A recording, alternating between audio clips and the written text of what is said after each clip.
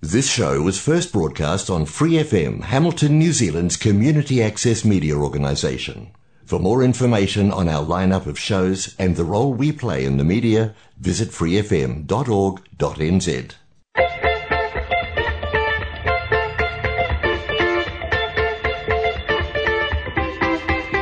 Namai, harimai, kia ora, tanakwe, Free FM 89.0, independent community media. Good afternoon, Bruce Scott aboard with Mel Driscoll and guests.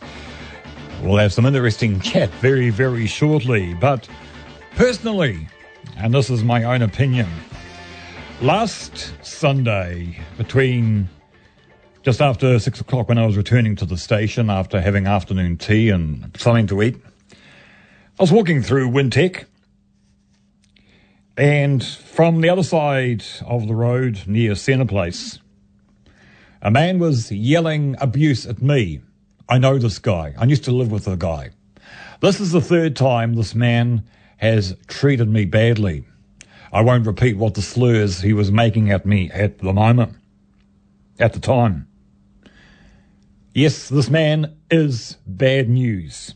He is the man who sleeps in Nisbet Street by Wintec there. As I was climbing the steps, his aim was to come and assault me.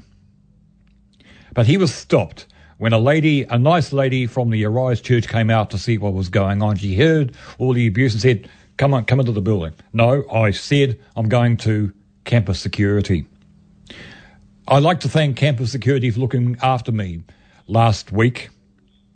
And I was escorted to the walk bridge between Wintec and Hill Street as I came back to the station. I have asked for him to be removed from the area. He is a dangerous man, and his aim was to assault me. He accused me of many, many things that day, including being, well, I won't repeat them on air, but this man is dangerous. The police weren't helpful. They said, ring 105 or come down to the police station. I wasn't leaving the campus while this man was still wandering around the campus. No way. And 105, this is a very serious matter. This is a very serious, dangerous man this is the third time he's tried to assault me. So that's my personal view on this Sunday afternoon. So it's 17 minutes to 1 o'clock. So this afternoon, hopefully, I'll be safe for the rest of the day. Well, it's October 23, 2022, day 296, 96 to go. 1942, this day, 80 years ago, the Battle of El Alamein. The turning point in the North African campaign. The Battle of Wills between Bernard Montgomery and Erwin Rommel. 13,360 Allies die. The Axis lost between 2 and 9,000.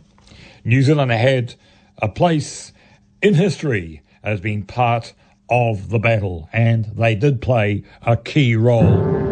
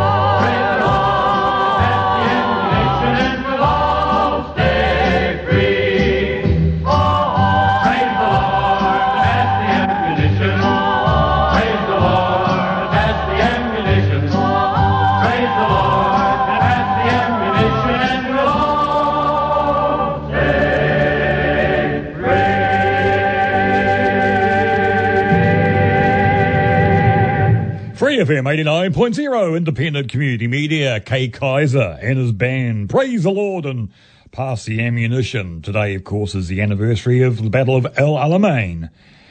And that's from 1942. Moving up to 1946, 82 years ago today, songwriter and producer Ellie Greenwich, born Brooklyn, New York, associated with the late Phil Spector and the late Jeff Barry. Be My Baby, Then He Kissed Me, Hanky Panky, River Deep Mountain High, among her compositions. Greenwich produced Dusty Springfield, and Greenwich died of a heart attack August 26, 2009. Greenwich was associated with this band, The Crystals, Phil Spector, and A Wall of Sound, or Do Run Run. I met him on a Monday and my heart was filled. They do run, run, run, they do run, run. Somebody told me that his name was Bill. They do run, run, run, they do run, run. Yes, my heart stood still. Yes, his name was Bill. And when he walked me home, they do run, run, run, they do run, run.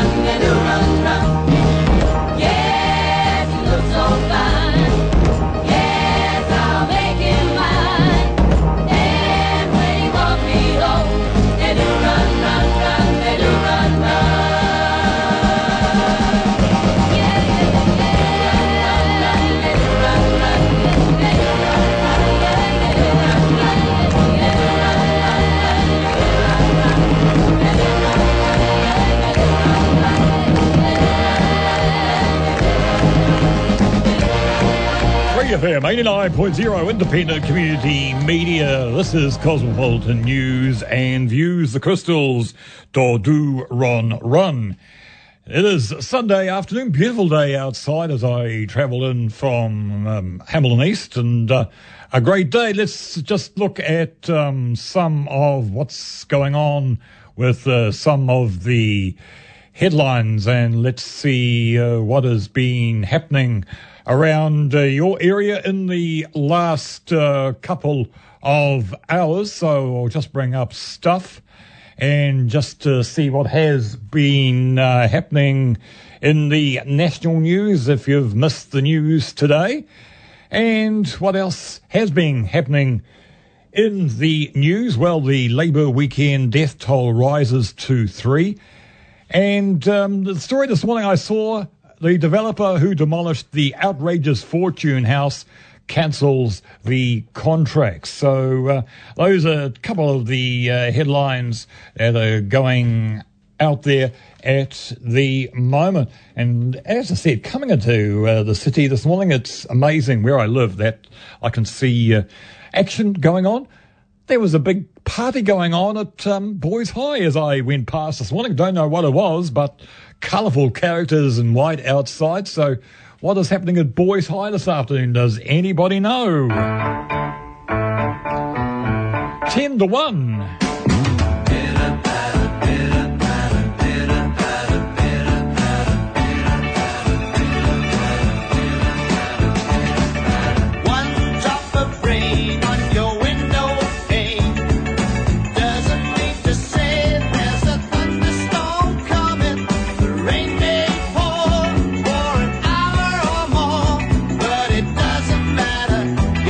It doesn't matter. One gentle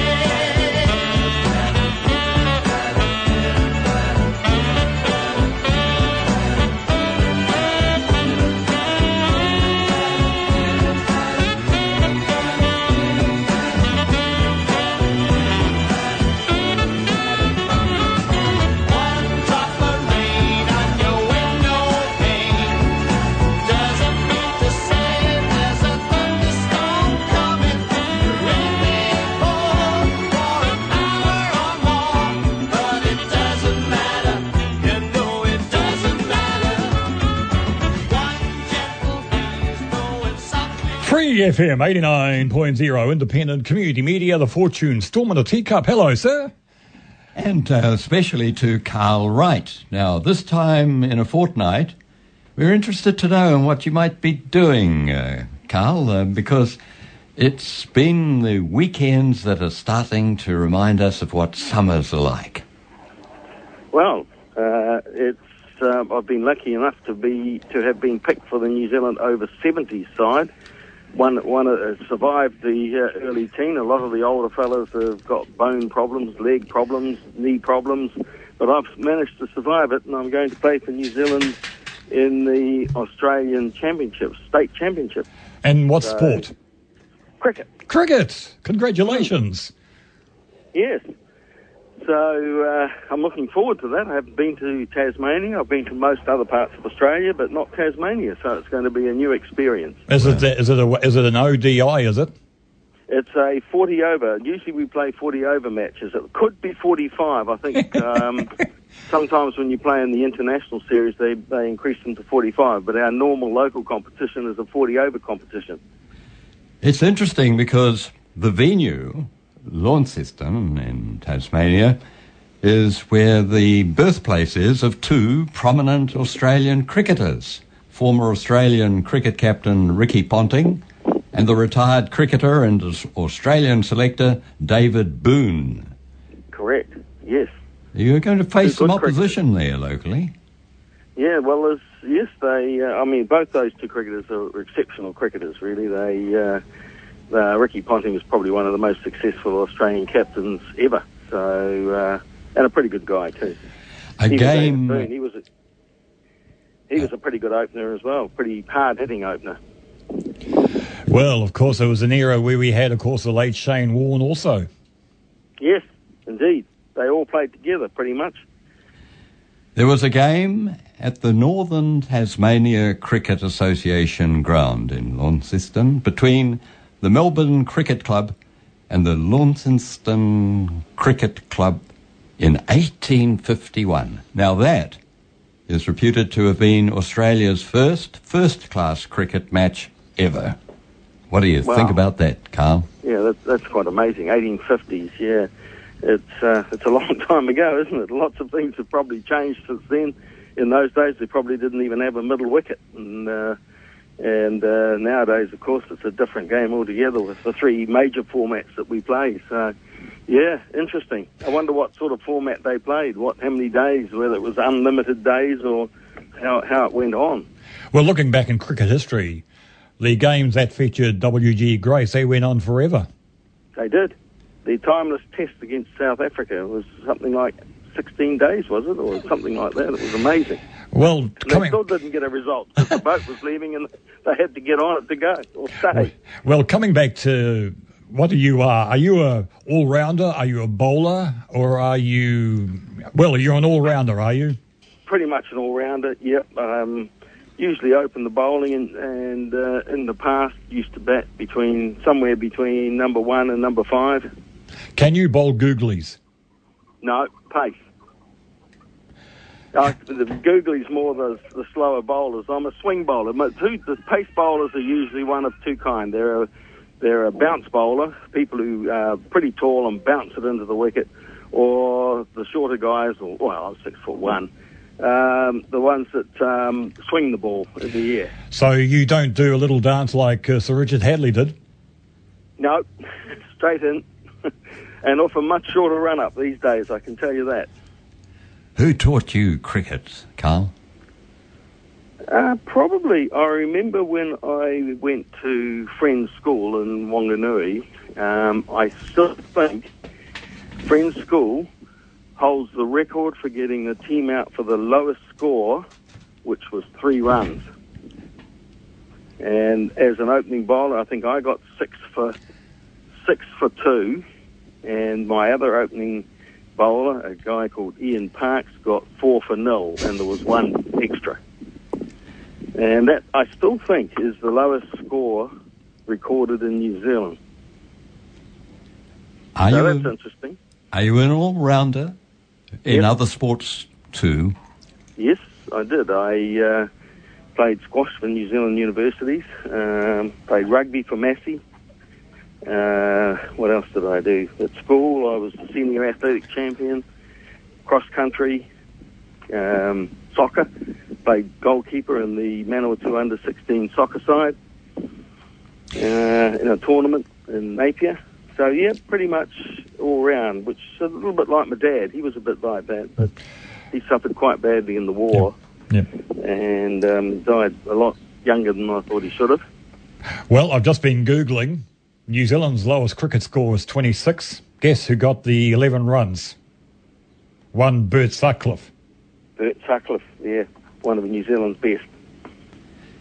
You mentioned your father and the toll that the war exacted on him. You're referring to the Second World War? Second World War, yes. My father was in the 19th Battalion and was based in Egypt and was captured at Ryazit Ridge with the Fifth Army. Fifth Army as they were heading to Alamein. Yeah. Oh. And he was captured, and I think I'm grateful that he was captured because in the following battle, I've just been reading a story on Kippenberger, and the 19th Battalion was almost wiped out. Well, it's quite interesting you say that because today is the commemoration of that battle at El Alamein. We just mentioned it about 20 minutes ago, so it's quite fortuitous that we've got the son of a person who was there at El Alamein with Montgomery and Rommel. Yep, absolutely, and the Kippenberger was regarded as one of New Zealand's most successful general. Well, not general. He was he was a general. They would. In the battle. So, and it's one we don't really know very much about. I never heard about him at all. They were desperate days in the Western Desert. Yes. Could have gone differently. Yes, he spent probably 3 years in prison camp, and he escaped on that big march when the Russians came down towards Berlin, and he and a mate escaped on the way down. They picked up, it was interesting. I could talk about that for quite a significant amount of time because there's a lot involved in it. But and then he was going up and down the lines with the supply lines from France until the English got hold of him and sent him back to demob him in England. Destroyed a lot of men at their prime who were in the armed forces on both sides. Yep, absolutely. He was 16 stone 8 when he went away to war, and it was the heavyweight boxing champion on the troop ship going out to war, and he was about 10 stone 8 when he came back. It was a fight for survival. It was. Was your father a difficult prisoner? Because I've been watching the old 70s TV show Colditz with David McCallum and Robert Wagner. Yes. And was your father a difficult prisoner?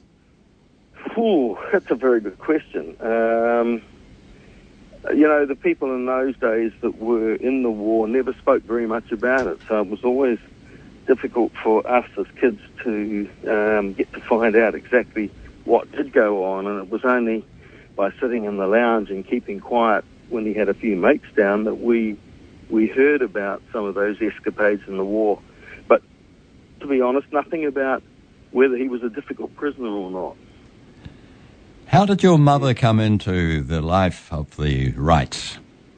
Well, Mum was, when Dad came home, Dad was a wool classer working for Wright Stevenson's in Wellington.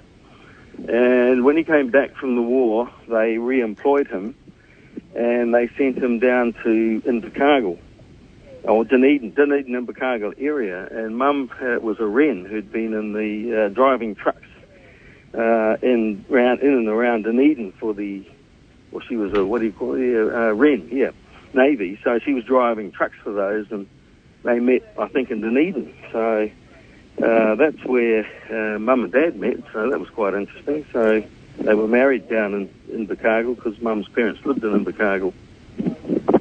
Yeah, so that was an interesting one. And then when Dad got back after a couple of years, he got one of those farm allotments for prisoners of war in the bin, and that's where I was born.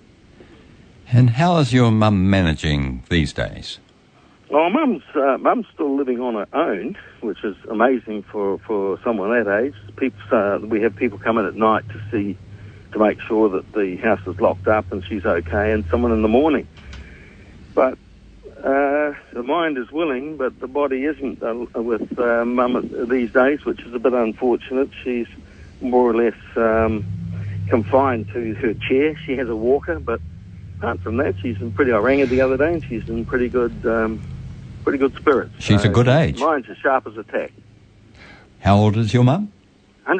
She's 102 next Oh, Thursday. Congratulations. Well, you'll be able to sit down with her when you next talk to her and listen to the podcast of this interview. So Absolutely, yeah, absolutely, I will do that.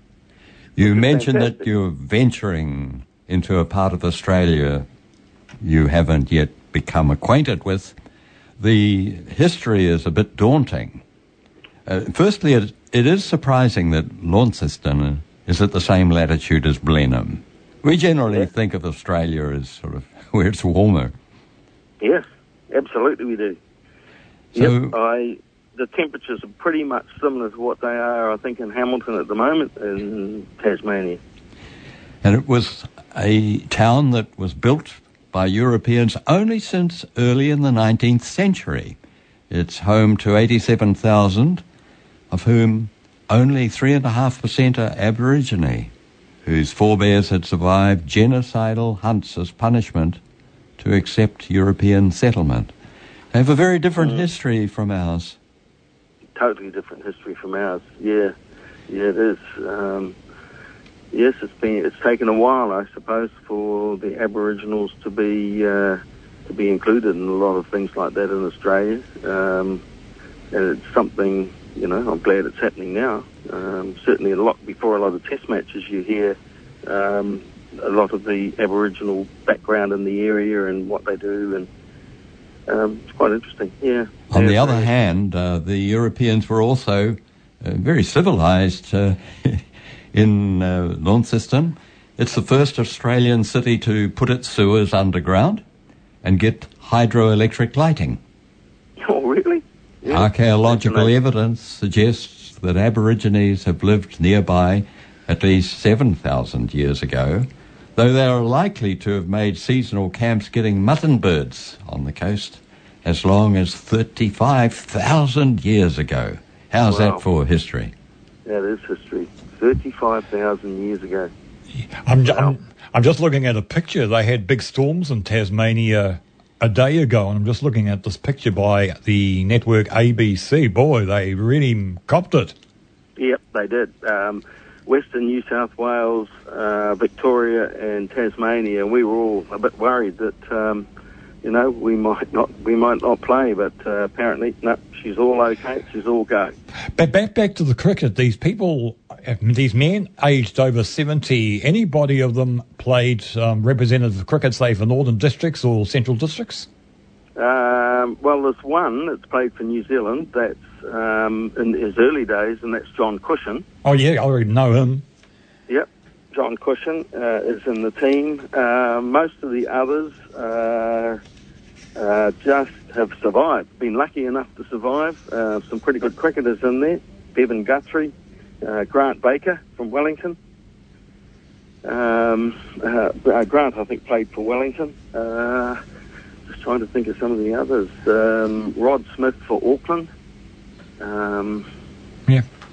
Well, as famous as the cricketers are, we've got to think of two men. Richie Benaud, the late Richie Benaud, who later became a commentator, and also the British umpire, the late Dickie Bird. They were personalities in their own right. Oh, they were, absolutely. I mean, Dickie Bird, unbelievable umpire, old Dickie Bird. He almost set the standard for umpiring, didn't he, with a bit of character, a bit of humour. He's pretty unique, Dickie Bird. That was a really era. Yeah. And some of the old broadcasters that they had, McGillivray and people like that were unbelievable, Well, I'm thinking of Henry Richard. Blofeld. Yeah, him too. I'm thinking of the 12th Man, the parody on Richie Benno. I can't play it on radio because it's rude. So Yes, it is. Yeah. Richie, oh man, just such a unique voice. Such a unique voice. But actually a pretty good guy too. Are there others of your family also involved in cricket or another sport? My sister was involved in hockey in the Manawatu Horowhenua area. None of the brothers were involved in any sort of sport like that. None of our kids played hockey. My daughter Melanie, she plays hockey, and they all did martial arts. My son Matthew did martial arts with Louise and Hannah. They all did martial arts, which is probably a good thing these days. Well, club cricket is pretty big in the Waikato. I'm just thinking of the Kaipeki Cricket Club out where their hall is. Yes. You've been there, have you? Yep, we play. Well, Kaipeki was a team that we did play. I'm not sure why we're not playing them now. I must ask the management who organised the fixtures. But we play in a competition for over 40s from about 13 clubs in South Auckland right through to Taupo, Tokoroa, Reparoa, right across to Matapihi and Napier, in Tauranga, right up to Waipu. Because I do know that former New Zealand cricket representative John Parker has had a lot to do with the Kaipeki area and the hall, because I used to live out in that area. I was born and I was raised in that area. And I know that hall very well, and they put in the cricket grounds, and look where it's come today. And tennis courts. Unbelievable. It is. We used to play sort of home and away. Our series of games are usually home and away, but we had a game at Kaipeki, but I'm not sure whether it's been difficult for them to get a team of over 40s, I think. Yep. They've got a team that plays in the normal competition, I think, in the in the Valley competition. There's a man out there, sadly he's deceased now, but I don't know if you knew Bert Goodwin. No. He was a resident of Kaipeki, and he had a lot to do with the cricket club out there, so I've seen the photos. But so when does this tournament start, the over 70s? We fly out on the 6th. We've got a couple of days in Hobart, a day in Swansea, and the following day go down to Launceston, and then I think on the Tuesday or the Wednesday it starts, and then we have 3 games. We play Queensland, New South Wales, and Victoria. They're in one slot, and in the other slot is Western Australia, South Australia, ACT, and Tasmania. And the winner of each section plays off in a final. So there should be 1, 2, 3. We'll possibly get 4. If we get to the final, we'll end up playing 4 teams. What a punishing routine that'll be. Yeah. You've been looking forward to this for a long time, Carl. Yes, it's been cancelled since 2020. So finally, we got the go ahead to go. So we've been looking forward for a couple of years. So if people bring up the photos online, what sort of uniform are you wearing? Are you dressed in black? Yes, we're dressed in black and white striped jackets, the normal New Zealand tie, the white shirts, all that, and the silver fern, and the silver fern. Yep, and a baggy black cap with the silver fern on it. We wish you all well, Carl Wright. Yeah. Looking forward. Yep, hey.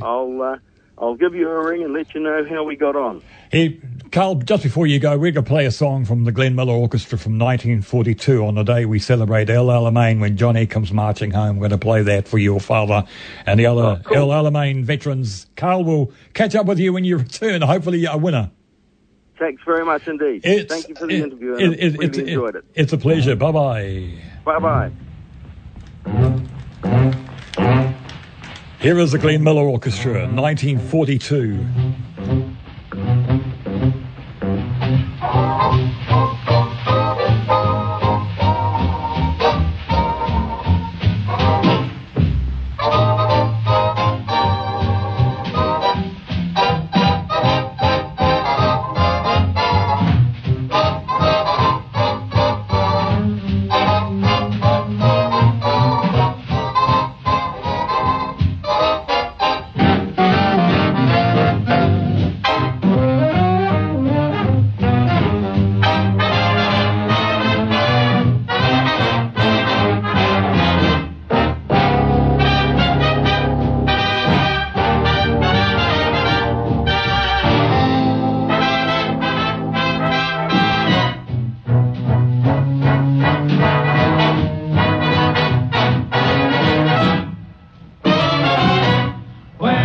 Johnny comes marching home again. Hooray, hooray. We'll give him a hearty welcome then. Hooray, hooray. All the men will cheer and the boys will shout. The gals dress up and they'll all turn out. And we'll all feel gay when Johnny comes marching home.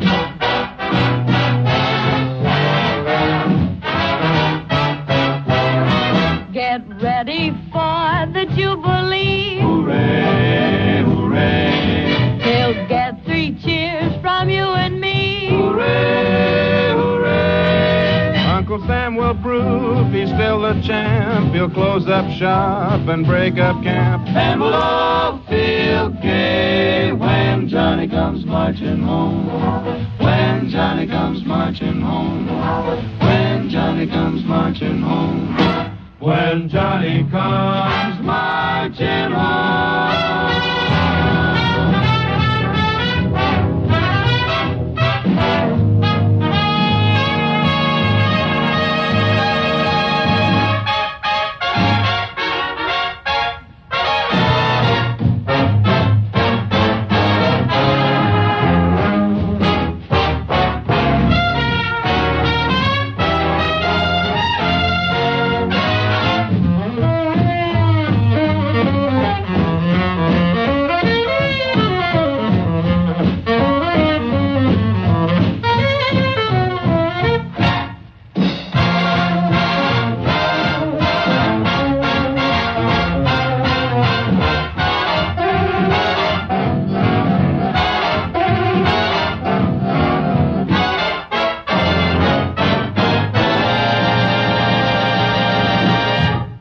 Yeah, the Glenn Miller Orchestra from 1942 when Johnny Comes Marching Home. We're remembering El Alamein this day. It's the anniversary, the Battle of Wills between Montgomery and Rommel, having watched the Desert Fox movie with James Mason on YouTube the other day. Mel, who's next? It's this day in 1948, 74 years ago, that a National Airways Lockheed Electra is scheduled to land at Hamilton Airport on a flight from Palmerston North, but never makes it. Reports of an aircraft in trouble, confusing at first, finally lead searchers to Mount Ruapehu, where wreckage is found high on the mountain. It's by then a week after its takeoff. None survives the impact. The 2 crew and 11 passengers die instantly. The cause of the crash? The Commission of Inquiry finds the central North Island has no navigation beacons to help a pilot reorientate an aircraft once off course, reliant on the plane's instruments. Not even 5 months later, another National Airways flight disappears from its scheduled course. Another Commission of Inquiry. The pilot, an RNZAF veteran, had been unable to check the Lodestar's location in relation to the ground near to landing at Paraparaumu. Thick cloud over foothills of the Tararua Range left the cloud base at an estimated 800 feet, 240 meters, at the air traffic control tower. Permission was given the pilot to descend on instruments through the cloud. Shortly after, all contact ceases. Search planes sight burning wreckage 1,500 feet up on a ridge near Waikanai in the Tararua foothills. It's March the 18th, 1949. About 50 searchers set out, blankets and stretchers strapped to a pack horse, but become benighted by fog, till first light the next morning. Again, all on board had died instantly. This time the death toll is 15. Again, a Royal Commission finds the crash due to faulty navigation. In such tragedies, searches often hinge on early detection of crash sites ranging over large areas, when every minute may count to save life and limb. Communication in difficult terrain may be difficult, and the first clues to where its focus lies can come from eyewitnesses who happen to have sophisticated equipment as radio hams do. And who are they? Well, that's what many wondered when three such enthusiasts took time out to begin their labour weekend enthralled in their hobby, searching the ionosphere for radio signals. The setting is a public reserve near the deserted Frankton rail station.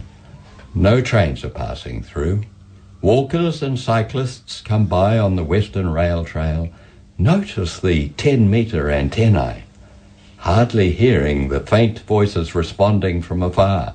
Listening intently, the amateur radio enthusiasts are Kylie Peterson and John Lisignoli of the Hamilton Radio Electronics Group, and our guest on Access Radio, Free FM 89.0, Brian Farrell.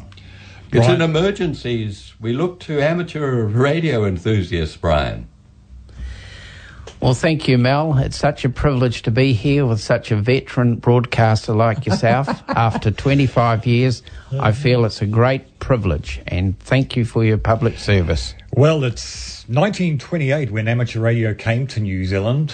Brian, do you remember the call sign ZL1NZ? I have heard the call sign. I think it's probably reallocated, but it's certainly a popular one to have. Nearly 100 years since we've had amateur radio hams in New Zealand. That would be right. It is 100 years. In fact, the grandson of both operators, the first communication to the UK happened in the lower part of the South Island. And to celebrate the 100 years, the two grandsons of the operators reenacted the communication just a couple of years ago, and that made television, and there was quite a to-do in the amateur bulletin called Breakin'. And it was a great event, and it was certainly good that there was lots of photos available from the original equipment of 100 years ago. Mm-hmm. Of course, with amateur radio, Morse code. It works hand in hand. Morse code was really the only mechanism that got through in those days, and the operators that used it were very skilled.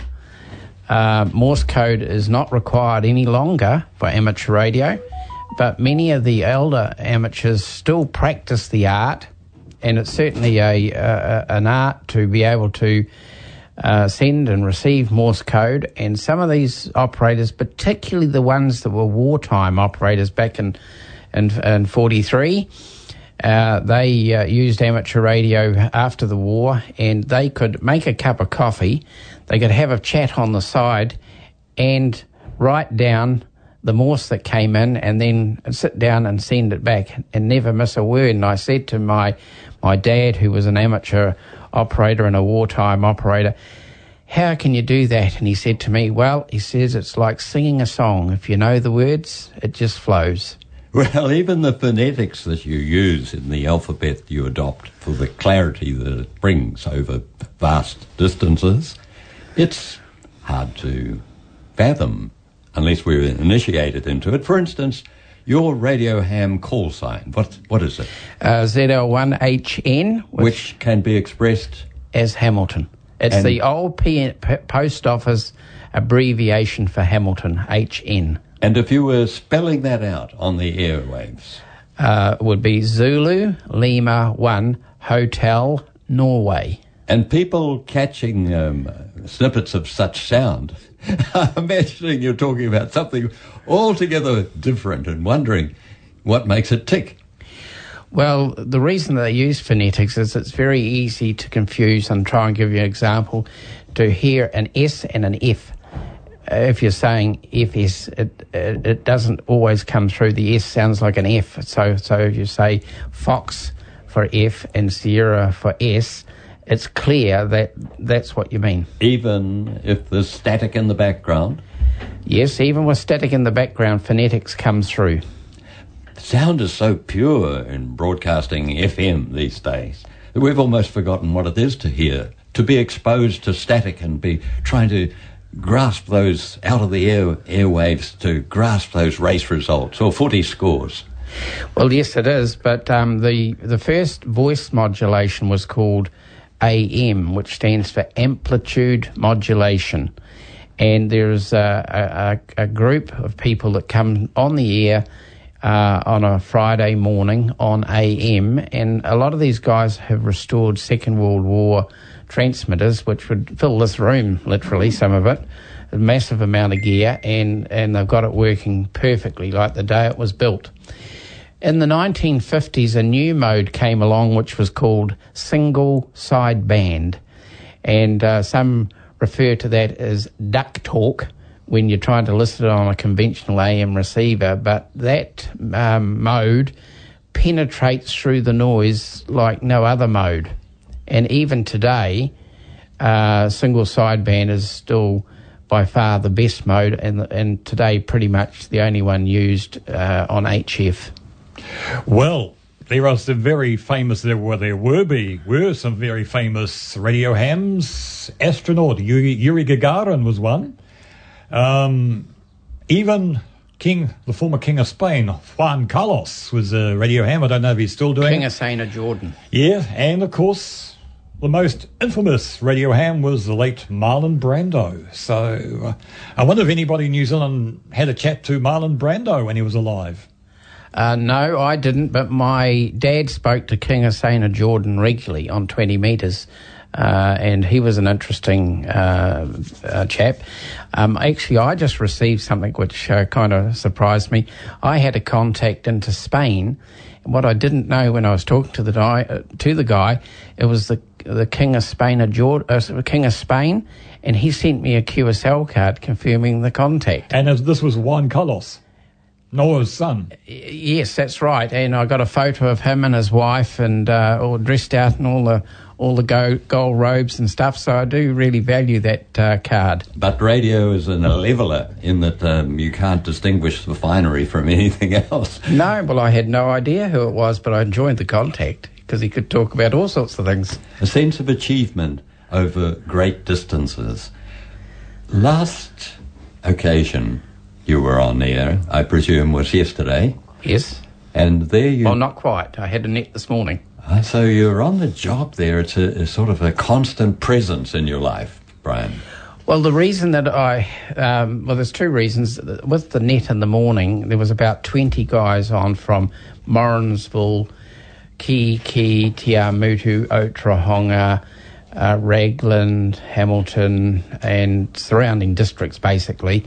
And we all have a little chat about different things. One guy wants to buy his grandson an electric welder, but he didn't really know what to buy, so he put a call out to guys, who knows about welding? I want to buy my grandson electric welder. So he got some advice on which one to buy and why to buy the one that's a little bit more expensive than the lower end one, and the benefits. So that was helpful. And there was lots of other little tips that go on, but there's a good feature in that. Now, the age group, the oldest member that we talk to daily, every morning at 9 o'clock, his age is 96, and then there's a 93-year-old, and there's an 86-year-old, and there's several in that age group, and they live on their own. So by checking in the morning at 9 o'clock, we know that they're all good and they're up and they're well and that. But if they don't turn up, well, we know then to either give them a ring and see if they just slept in or something, or if we haven't heard anything on the phone, we can get someone to go check up on them. And we did just recently have a 93-year-old who didn't turn up. When we checked up, he'd had a fall at 7:30 that morning and was lying on the floor, and he was able to press his button on his thing, and the ambulances came and took him off to hospital. In fact, that's where I went yesterday, down to Te Amutu, Mankariki home to visit him, and he's in good spirits, but broken bone in his leg, so he'll be there a wee while. Well, what a wonderful backup that is. Of course, it could have been a mere power cut that would Absolutely it could. But a lot of these guys have got battery backups. So what they do is they have a power supply and a battery. So if the mains goes off, the battery takes over and runs it. Mm-hmm. So if there's a grave emergency, perish the thought, and the power's down, you're able to carry on. Yes. And what about cell phones and so forth? Well, cell phones have their place, but if there's a real emergency, what can often happen is, and I use the Christchurch earthquake as an example because that's something that I took an interest in. When the earthquake came, a lot of the cell sites were out, and so people couldn't use their cell phones. And so luckily the amateurs hopped in straight away within minutes, literally a couple of minutes. They had communications on the sites. We had an HF link, so I was able to call Christchurch from here. We checked in the different districts to see where it really was, and then we realised quickly it was Christchurch. So we had an HF link to Christchurch, and then the local hams had a 2-metre link, which is a VHF short-range communications on FM. And so they assisted the police and the fire service. And then after about half an hour ago, the council's civil defence department got activated, and they came out. And then it turned out that the fire service had their latest Havman Command vehicles, which have all communication equipment in. And so they brought these big trucks in from other districts. There was 5 of them, and they linked all 5 trucks to give all the emergency service communications to operate that event. And so what I was pleased to see is the investment in this technology in the trucks gave public service, brilliant public service. So you guys were in contact, say, because the Civil Defence Headquarters HQ is in the Beehive in Wellington? Yes. So you're in contact with them at the Beehive? There has been events where, yes, that happens, and there's quite often dual roles, because the police play a real important role here, where they have got a group of volunteers made up of very fit trampers, very fit amateurs, and they will turn to and come out and do search type work. And so the amateurs, the trampers, and the police SARS group work extremely well together. Yeah. We had a big storm here in Hamilton the other night, watched it from the window. Does these storms and this lightning interfere with your transmissions? Yes, it can do, but I've got a choke on mine so that if the lightning comes in, it doesn't burn the radio out, it goes straight to ground. And so unless you're prepared for that sort of thing, it can cause damage, but in my case, I haven't had a problem. How about down at the site you chose yesterday for a little exercise on your radios? The passing trains, would they have posed a problem if they were electric? Possibly they could have. We didn't experience that, but yes, there's 11,000 volt lines. They were about, 150 metres away. It might have been far enough away not to cause a problem. What are the ideal setups that give you the maximum chance of reaching on your tiny radios, sometimes underpowered, considering the distances they're going? Well, a decent antenna would be good if we had the land to do it. I'd love to put up what they call a big loop or a rhombic on a farm somewhere where it was nice and quiet away from power lines. Electric fences? Electric fences can be a problem, but then again, that comes back to how well the farmers earth the stake that goes to the fence. Sometimes it's due to not enough earth or maybe some faulty crimp connections to the fence, but generally fences aren't bad if it's done properly.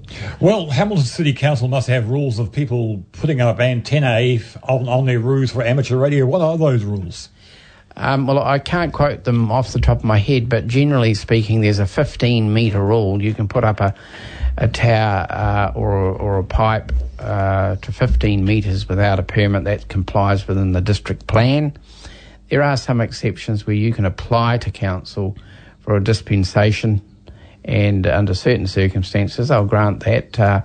There's been public hearings about this on a number of occasions where the council tried to squash it, but the council was very quickly informed that this service does good public service, and in the event of some sort of tragedy, the amateurs play a role, and it's a licence that you have to sit, so you've got to learn the theory, sit the licence to get the exam, and that would be unfair for council to circumvent government legislation to say you can be an amateur and council to say you can't have an aerial. So that got sorted out, and Hamilton City Council have been very good about it. So with that sense of understanding the role, a person might be motivated by public duty even to learn about this art, but they might not know the difference between a capacitor and whatever else your equipment involves. And when could they find an opportunity to... Well, that's one of the beauties about the fellowship of amateur radio. Like, I'm the president of the Raglan Club, and my friend, John Lisanoli, is the president of the Radio and Electronics Group Club. So we try and work together on projects that are beneficial to the amateurs or to the public. So the Radio and Electronics Group are going to have a weekend for a course, and basically what they're going to do is they're going to teach the radio theory required for an amateur ticket on the Saturday, and then on the Sunday they're going to have a refresher for half a day of the material learnt on the Saturday. And then in the afternoon of the Sunday, they're actually going to sit the exam and see how they go. Now, at the moment, they've got 25 candidates who have booked to do this course. And after we met you yesterday, we're talking to John, and John's attitude was, if they had more applicants after this show wanting to join, that they would endeavour to accommodate them. Well, people can listen to the podcast tomorrow onwards of this interview, and maybe they'll get into contact with you. Are there any numbers for contact? Yes, you could give out John's number. I've asked him and he's happy about that. And you could give out mine. I'm more than happy. Yours first? Yes. 021 203 4193. Brian. And the one for John Lisanoli is 021 2045 990. You may have heard some beeps going off in the background. You've brought some equipment into the studio with you, Brian. I did. And there's... Very compact. Yes, this is the latest, actually, technology. It's an ICOM radio, and it's a portable with a nice screen, Digitalk and everything like that on it. I can just press this button here just to give you a little... Any messages? 8145.35 megahertz dB. Now, the benefit of that is, with some of the operators, because we're all getting a bit grey-headed now, sometimes the site's no good, so this has got a big display on it, and it's got voice enhancement. So by pressing that button, if you can't see the screen, it talks to you what the frequencies... It's user-friendly. It's user-friendly, and it's intuitive to use. So what I'm going to do now is... because we're in the basement here, I'm not exactly sure. Here we go. KG6KMK. This has been picked up by our microphone, so yeah, we're right. And this person is in America. I'll give him a call. This is Zulu Lima 1 Hotel November in Hamilton, New Zealand, looking for a demonstration of D-Star Radio. If anyone could come back with a call, please. Over.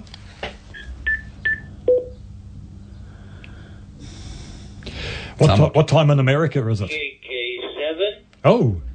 Bravo Sierra Romeo, Tucson, Arizona.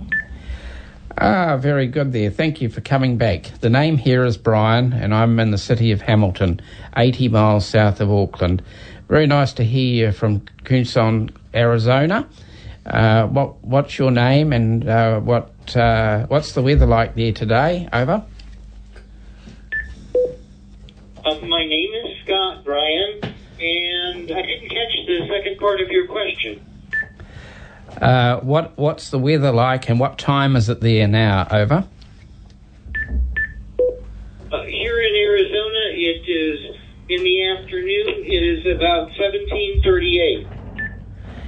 So that's 5:38 in your evening. Well, that's very good. Well, thank you very much. This is live on radio, so I won't hold it, and we'll catch you another time. 73 from Hamilton, New Zealand. Thanks for coming back. 73 from Tucson, Arizona. JK7, BSR clear. Cheers. Hey, like that, 5:37 in America and in Arizona, in the desert. It must be good for amateur radio being in the desert. Yes, it is. It would be nice and quiet, that's for sure. And but it just goes to show the wide range of opportunities there are. Now, you talked about the space station. We've talked to the space station via the system. And I'd have to say another little story. When my son was at school, an astronaut came to school, and he was talking about the space station and that, and my son asked him a question, and he said to him that he's talked to the space station on amateur radio, and the astronaut said, well, I'm a ham too. Maybe when I'm up there next we can talk. And when he finished his talk, he came down the stage, talked to my son about amateur radio. Oh, it all sounds so natural, so casual. It's the other side of what we see as a highly technological revolution with a lot of inherent dangers in the fringe of space. Oh, yes. Well, there are some websites, of course, that you can go to and see some brilliant photos and things. But, you know, if you get to know an astronaut, they will... when the cycles every 90 minutes, when they come over New Zealand, literally they can talk to you from a little handheld. They do have proper equipment in there, but they have tried it. If they had an emergency up there and lost their power, they could pull out a handheld and talk back to Earth. Well, that's amazing. Brian Farrell, former Hamilton City Councillor, you served one term here. And yes, a man who's up with the times when it comes to communication. Thank you for joining us on Free FM 89.0. Don't forget the 9 years on the Well Energy Trust and the big fight we had to get it back to local ownership. I remember those stories, and you must, if Martin Gallagher's listening, maybe he is, just say hello to Martin. Because hello, Martin. I've haven't caught up with you lately, but... it's nice being back in the studio, and I can remember when you sat me in the hot seat when something came up one day, and I filled in for you. And within minutes we hope to be able to speak to a former mayor who served 3 terms, I think, right. Margaret Evans. Oh, yes, I know Margaret. Yeah, talking about space, let's play a bit of the theme from Space 1999 with Martin Landau and Barbara Bain. And we were talking about Barbara Bain last week. She's very much alive because we've got a link to Mission Impossible coming up before we go at 2 o'clock.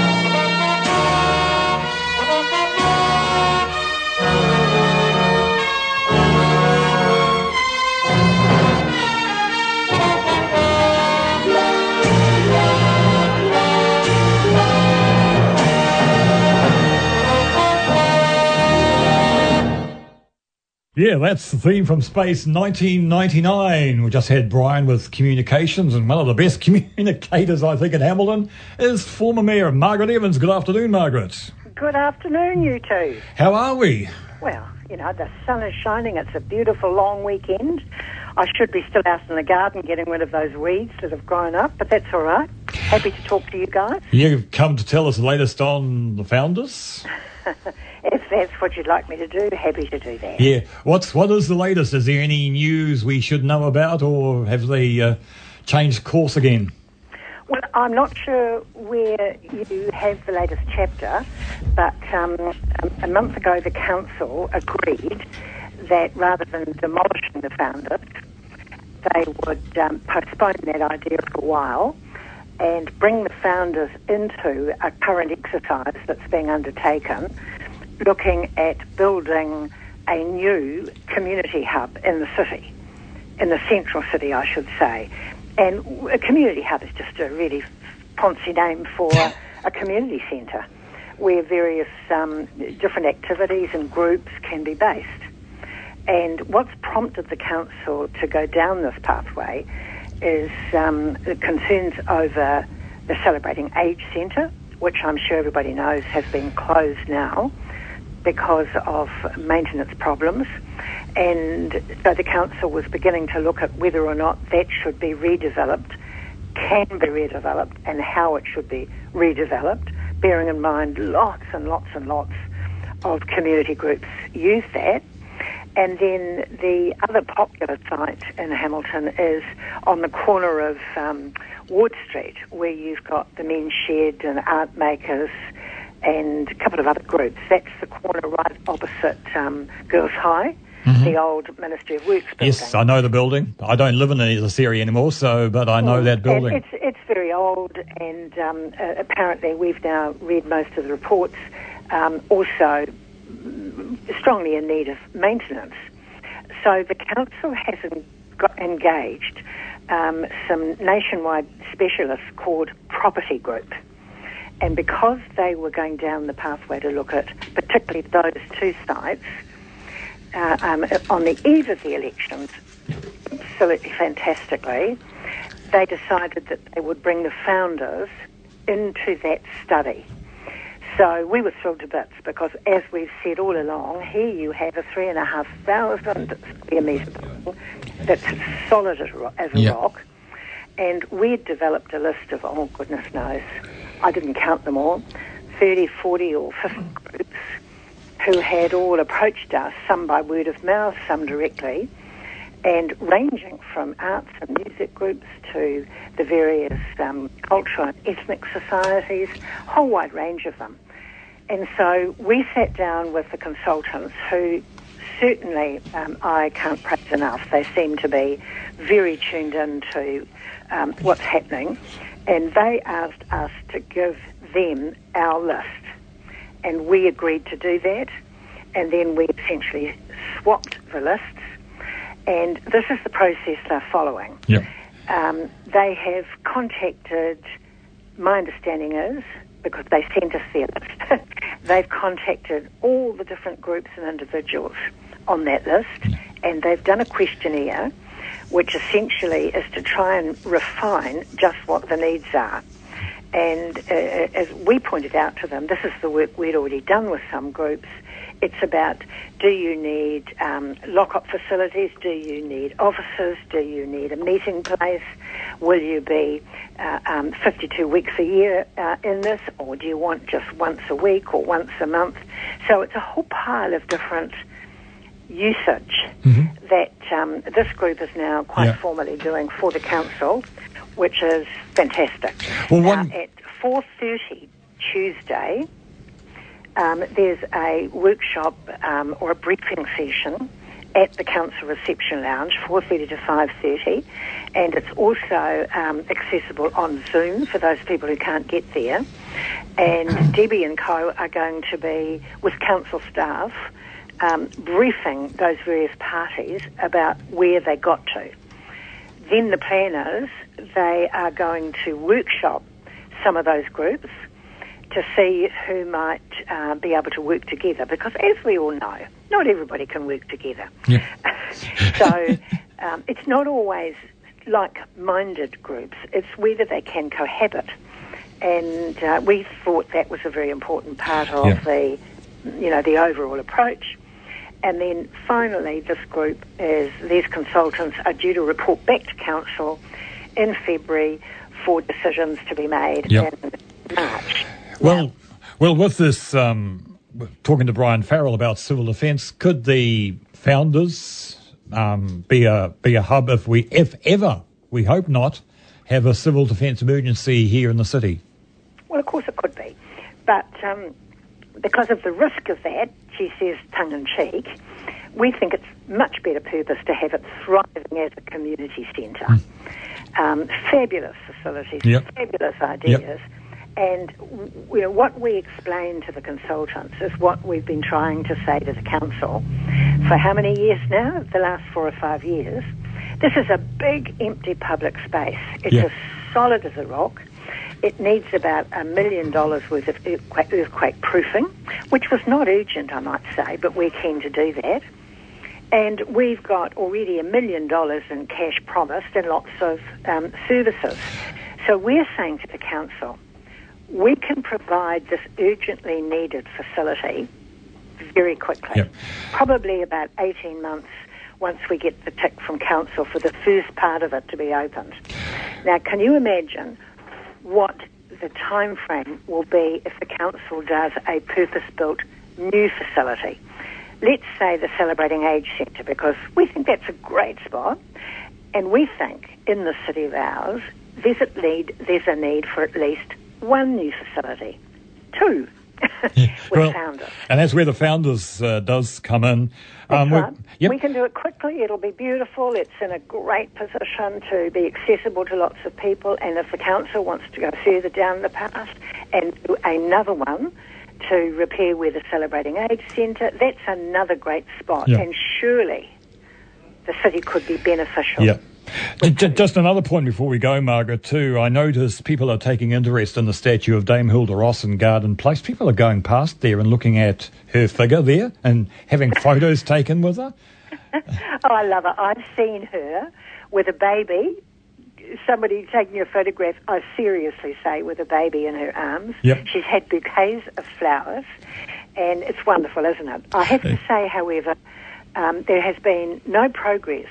The council had negotiated with us where we agreed that we would drop the idea of converting Ward Street into Dame Hilda Ross Lane or whatever, and they were going to come forward with a plan to do a walkway as part of Garden Place leading down to the river. And that was going to be the Dame Hilda Ross Way. You've just reminded me, we need to prod this new council and remind them that there was a promise. Anyway, Margaret, we'll keep up with you because we've got a couple of more things to go before I disappear out of here at 2 o'clock. Thank you, and we'll let you get back in the garden. Okay, thank you. Have a good day. Bye. There we are, Margaret Evans. Afternoon, Dwayne. Yeah, good afternoon. What's happening? Yesterday morning there was a big ram raid at Noel Leeming's in Cambridge. Yes, I read the story this morning. Also, there was another one in Raglan as well. Electronics gear, we've got vapes going, we've got places boarded up. We're becoming a ghetto with all these boarded up shops. We're another Auckland. Yep. Well, what do we do? I'm sick of politicians talking. We need action, and that goes with that guy who sits in Elizabeth Street. We need action on him too. We need to get tough on these people. Well, council need to pull their finger and get things sorted out. Anyway, Dwayne, thank you for bringing us up to date with what's happening around the city, and hopefully things will be moving. So, also the police checkpoint last night. Yes. One guy tried to be smart and try and get away from the cops, did a burnout, and about halfway through he got chased as far as Narohia. Oh, got his car impounded. This was last week. No, another one. Yep. Well, there was one last weekend on the corner of Victoria and Hood Street because the burnout marks are still on the road. Yeah, but this one here was between Cortlands Bridge and London Street. Anyway, I'll let you go, and if you'd like to bring Trevor in here, because I did some homework this week for Trevor. So if you bring Trevor in here, we'll just keep talking while he comes in, because we'll just let him in here. And here he is. Hey, Trevor, how are we? Oh, not too bad. Not too bad. You sent me some homework for last week, so let's play the music.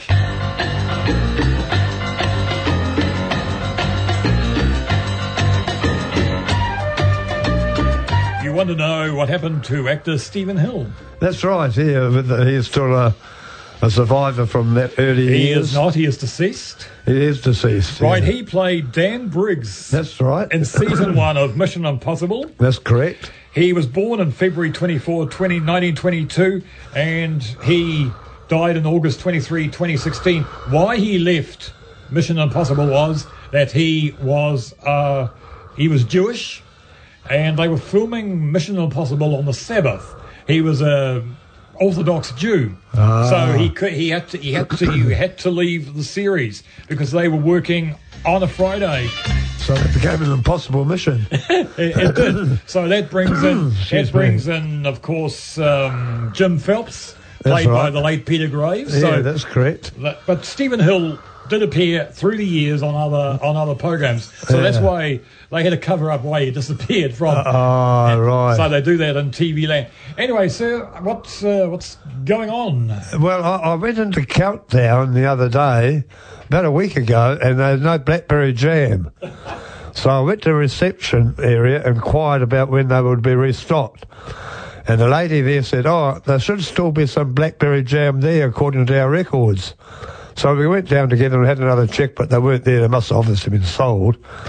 And on the way back, she said, I know where I can get some blackberry jam in Wanganui.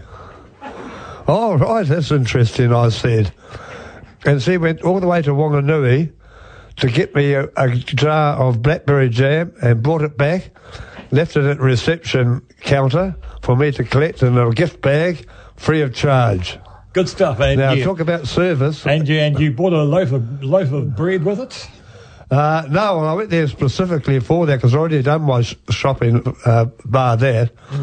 And I thought, well, that must be the most incredible service in the history of retails in the world to go to that extent.